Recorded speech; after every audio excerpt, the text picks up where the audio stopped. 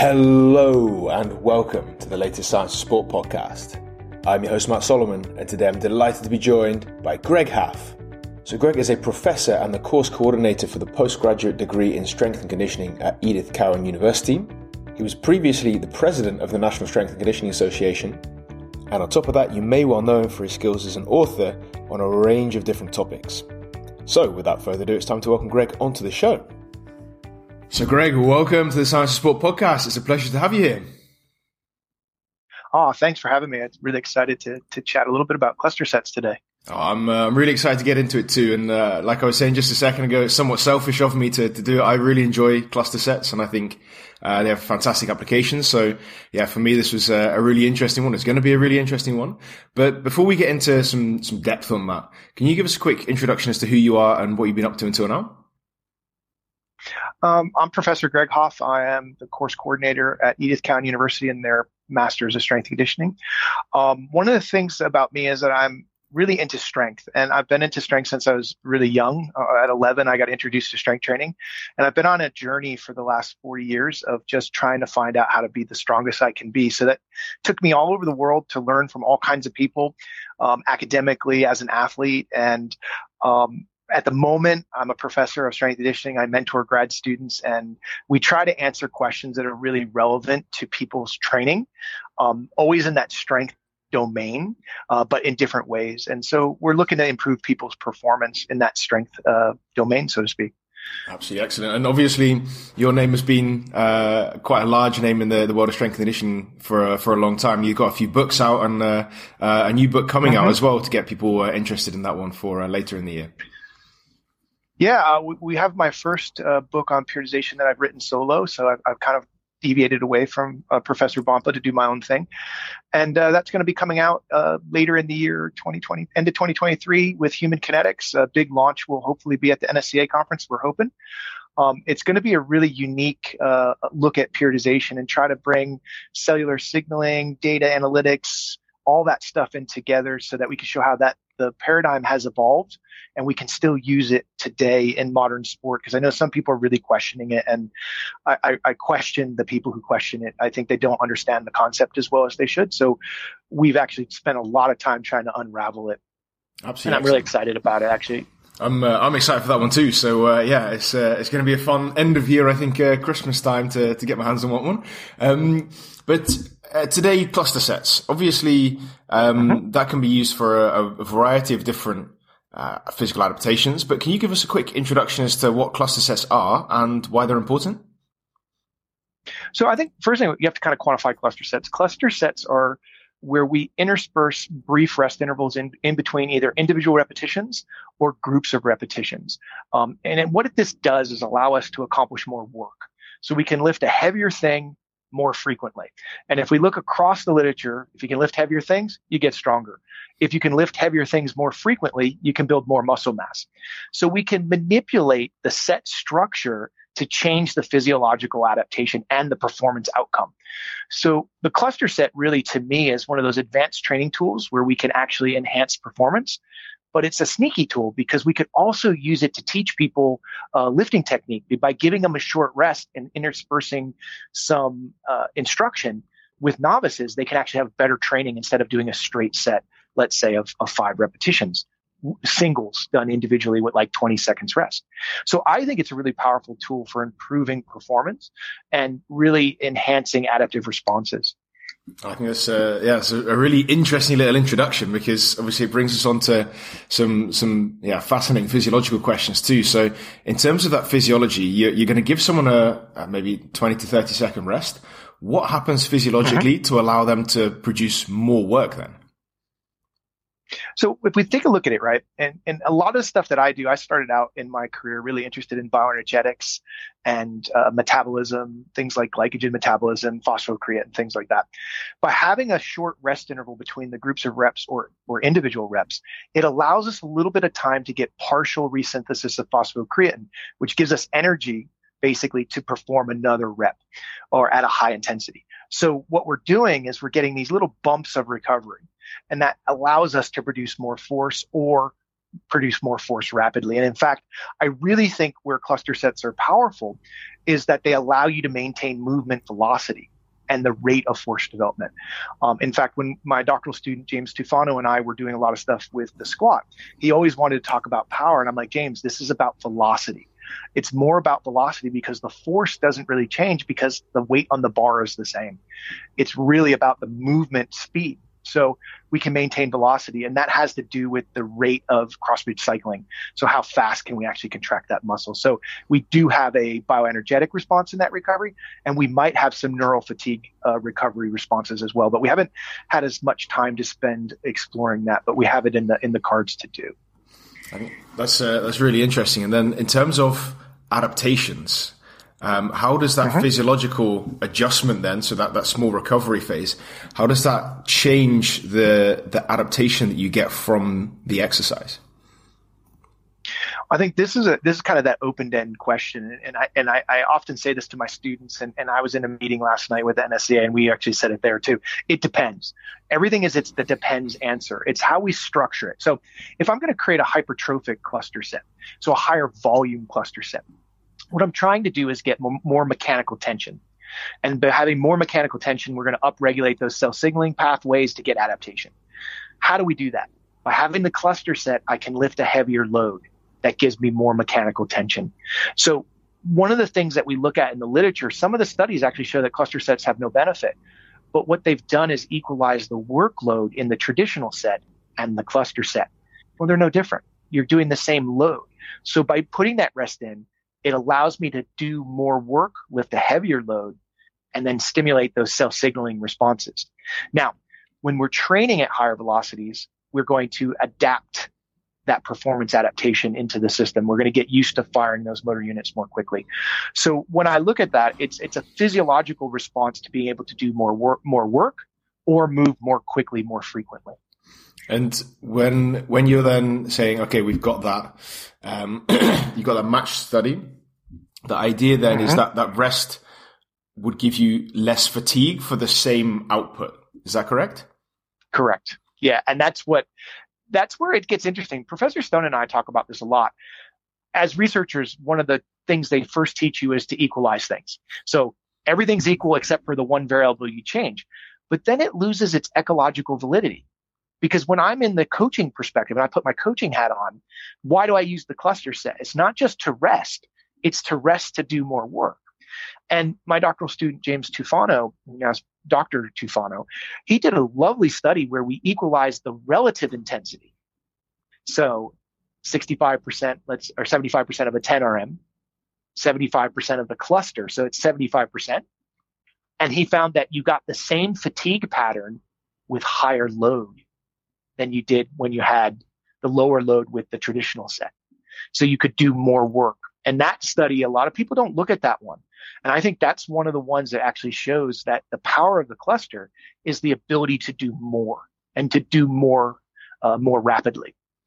So when we're looking at that fatigue, what's the time frame on that fatigue? Are you talking kind of within that session, or does it also have knock-on effects throughout the week? For example, let's say to the next session, you've got a session in 2 days' time.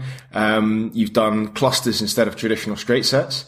Would you have potentially less fatigue for the same amount of work?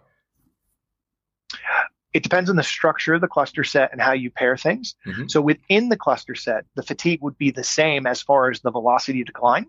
Yeah. Even though you're lifting more load. So you can do more with a similar fatigue pattern. The accumulative work may be higher, so you may have a lag in your recovery.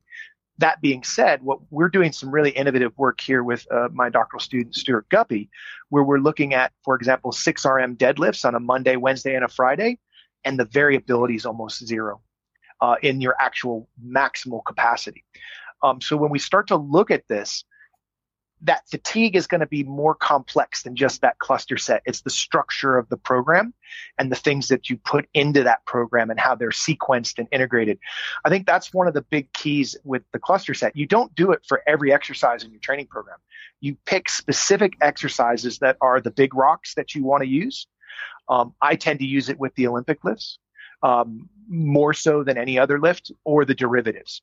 And that's my wheelhouse. Now, we have done it with squats and bench press, but it's got a little bit of a fatigue knock on because you got to unload, re-rack and unrack when you're squatting, unless you have a monolift. Yeah. Yeah, that's logical. So there's also a cost as such to, even lifting the weights in that sense. So like if you have to walk out of the rack, you've got, let's say, 100 kilos, whatever on your back, all of a sudden it's going to cost you 10 seconds worth of energy to get it out there, prep yourself, get your breath, and then go. Are there any other disadvantages? Well, I think we can address that one by changing the rest interval. We'll lengthen it to account for that extra time of moving in and out. There are people who try to do it with hang exercises. I think the disadvantage there is the same. You have to either hold it and get fatigued or put it down and pick it up. The big complaint with cluster sets is the time, because you're adding more time to the session. Now, this was a question that we had in our lab, and I'm blessed. I'm a very blessed human in the sense I have a wonderful partner in life who's a strength coach, and she's an amazing strength coach. And we were sitting there, all us sciencey people, and we're like, how can we fix this? The time. We're trying to think of all these science things, and she's like, partner up, people. And the partners go while the other one's resting, and it shortens the time. And I'm like, oh God, that's so simple. Yeah. But that's a coaching answer to a science problem. And we tested it, and it's amazing because it increases team dynamics, because they got to learn to work together. Yeah. And it creates almost like a motivation effect where I'm going to work harder because my partner is working harder. And we used it quite effectively with some professional sports down in Australia that she coached, actually. So I was really tickled to death when she came up with that. And we've used that for many years now. And talking to Bo Sandoval, he's used it at some of the places that he's been as well. So that's the main disadvantage, is the extension of time. I do also think the disadvantage can also be, depending on the size of the cluster set, there can be a pretty high metabolic cost, because you're lifting more load, you're doing more volume. So there could be fatigue, and you have to account for that a little bit. Otherwise, that's pretty much it that I've come up with. Now, there may be other things that we haven't thought of that we might find in the future, but the benefits definitely outweigh the cost, in my opinion. And I think it's a logistics problem as opposed to a physiological problem, right? So, like you said, if you have that coaching response to a logistical issue, obviously in an ideal world, you just say, right, the session takes 10 minutes longer. So, enjoy being 10 minutes later to your next thing. So, that's in an ideal world. But if you're, from a physiological standpoint, if there are very few downsides, then I think it makes a very good argument to include this type of work. But in terms of the type of athlete that then needs this, right? You mentioned that beginners could use it for a technical thing. So are there any people who then maybe shouldn't be using it? Because I would imagine, at least, if you're talking about the high end stuff, you're using this for elite level athletes to break for a plateau, for example, or to ensure that fatigue is reduced. But are there people that then shouldn't be using it? Well, that's a good question, and it's something we've toyed with. I know my colleague, Dr. Chris Latella, and I have talked about, because he's trying to use it in clinical populations, as are some researchers over in Sydney, and they're finding some really interesting results with clinical populations who get fatigued easily with high volume sets, but to increase their work capacity, do some cluster sets. So there seems to be some benefit there. I think what's nice about the cluster set is it's very malleable. We can adjust it to kind of match the needs of the individual. For example, if I want to do more of a hypertrophic stimulus, I can have a bigger or more numbers of repetitions in the cluster, and then have more clusters and get more volume. So if I've got an athlete that can't handle that, I can shrink that and just do individual reps and do, let's say, a set of 10, 1 rep every 30 seconds. So I can adapt it to the individual. So I would argue that anybody could really use a cluster set. With the caveat, it depends on what your outcome goals are and what you're trying to accomplish. Obviously, I think the connection for elite sport is really easy.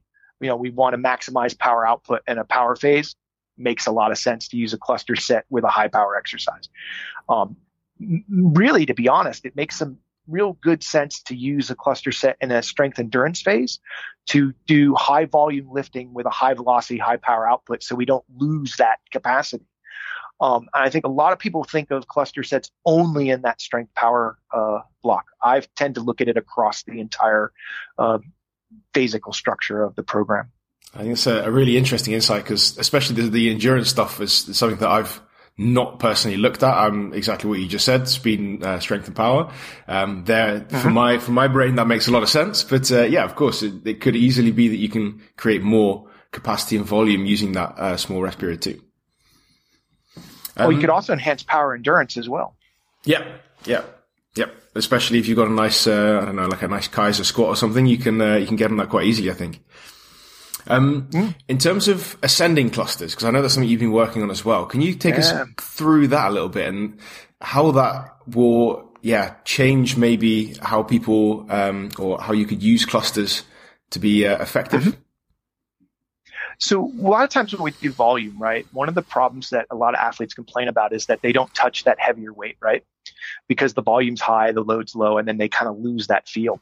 So we've been playing with what we call ascending clusters. So let's say we're doing a set of 5. Each rep, the load goes up. So the heaviest one is at the end.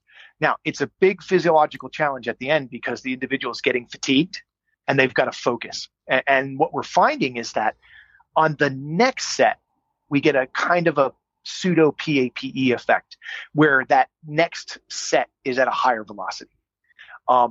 We didn't see it as well as I would have liked in the study that we just recently published because I think our loading wasn't correct. We didn't go hard enough because we were using a power snatch and it got kind of to be a technical problem. If we had used something like a pull or something like that, I think we definitely would have saw it. So that's the benefit of that. Now, we're playing with right now combinations of changing repetitions and ascending loads. So let's say I want to do 10 reps, 4 reps on first cluster, 3 on the second, 2 on the third, 1 on the fourth, a total of 10 reps. So 30 seconds or so between each cluster. So the load goes up and the volume goes down. And we're finding that our athletes are really liking the fact that they're getting a lot of volume, but they're getting that high intensity at the end when they have to kind of force their effort. So for a sport like rugby, where we've got to apply high forces when we're semi-fatigued, that could be quite beneficial as a training tool. I think that's really interesting. So basically they can get the best of both worlds where they're creating a good amount of volume, and also making sure that they're maintaining their strength stimulus. Mm-hmm. And also maintaining velocity of movement so they keep that power output high. Absolutely excellent. So when we want to put all this together, I always like bringing it together in a case study because it makes it practical and understandable. So we've gone through all the physiology, we've gone through advantages and disadvantages and how to apply ascending clusters. But can you give us an example of how you'd use this with an athlete in a training program, let's say over days and weeks, to make sure that they're performing optimally? So what I often do is with my athletes, and right now I'm coaching. I coach the mTOR Barbell Club with my wife, which is my favorite name for a weightlifting team in the world. mTOR cool. Barbell Club makes so much sense, right? With our athletes, we're actually in a strength endurance block where they're all doing high volume. We're a little bit different. We actually do volume with our weightlifters, and so some of them are doing the 4-3-2-1 combination. Some are doing straight sets of 2 reps, 30 seconds for a total of 10, 3 sets. We usually do that with one key exercise. For us, because we're working with weightlifters, it's either the snatch, the clean, the power clean, or the power snatch. The rest of the training session would be basically your traditional strength endurance, like your squatting would be all sets of 10, your pulling from the floor sets of 10. The reason we chose to do that is because it helps them maintain good sound technique, because one of the arguments against high volume weightlifting motions is degradation of technique. We've shown that with SPM that the actual curve will change in the power snatch. And so we want to maintain good lifting technique. So we do that there. Now we'll manipulate that rest interval depending on what we're trying to accomplish. If we want to get more fitness, we shorten the rest interval. If we're more focused on power output, velocity, force production, we lengthen that. So we'll be anywhere from 20 to 30 seconds, 15 to 30 seconds, depending on what we're trying to accomplish. We can also manipulate the number of repetitions within that cluster. We could do singles, doubles. If we're going to do 9 reps, we could do triples. It depends on what we're trying to accomplish. So that sets our foundation. When we get into the strength block, we start to get into the more advanced stuff like ascending clusters or undulating where we pyramid it. Or what we've also done is coupled it with AEL in the squat and use it, accentuated eccentric loading, and use that to develop force production. So the reps will come down and we'll do less total reps and less reps in the cluster in the actual strength phase. When we get to the power block, it's 100% singles. We don't do more than singles within the cluster. And or strength speed block or speed strength, depending on the vernacular that you use. And we'll still use those ascending and undulating there. So we have our basic categories of ascending, undulating, where we do a pyramid, a straight set or traditional cluster set. And also, Yoshi, my doctoral student, has been playing with descending cluster sets. So each rep, the load goes down so that you get more speed. And what would be the advantage of doing that? Some kind of potentiation effect? That's the hypothesis that we're working on, that first rep is the heaviest load and it will potentiate the next loads. We don't have a whole bunch of data on that just yet, but we're really interested to see where that goes. It was actually brought up. He published his paper. One of the reviewers asked, well, why didn't you just do a descending cluster? We hadn't even thought about it. And so we're like, all right, let's do it. Let's experiment and let's play in the lab. A lot of what we do with the athletes first, and then we do the science.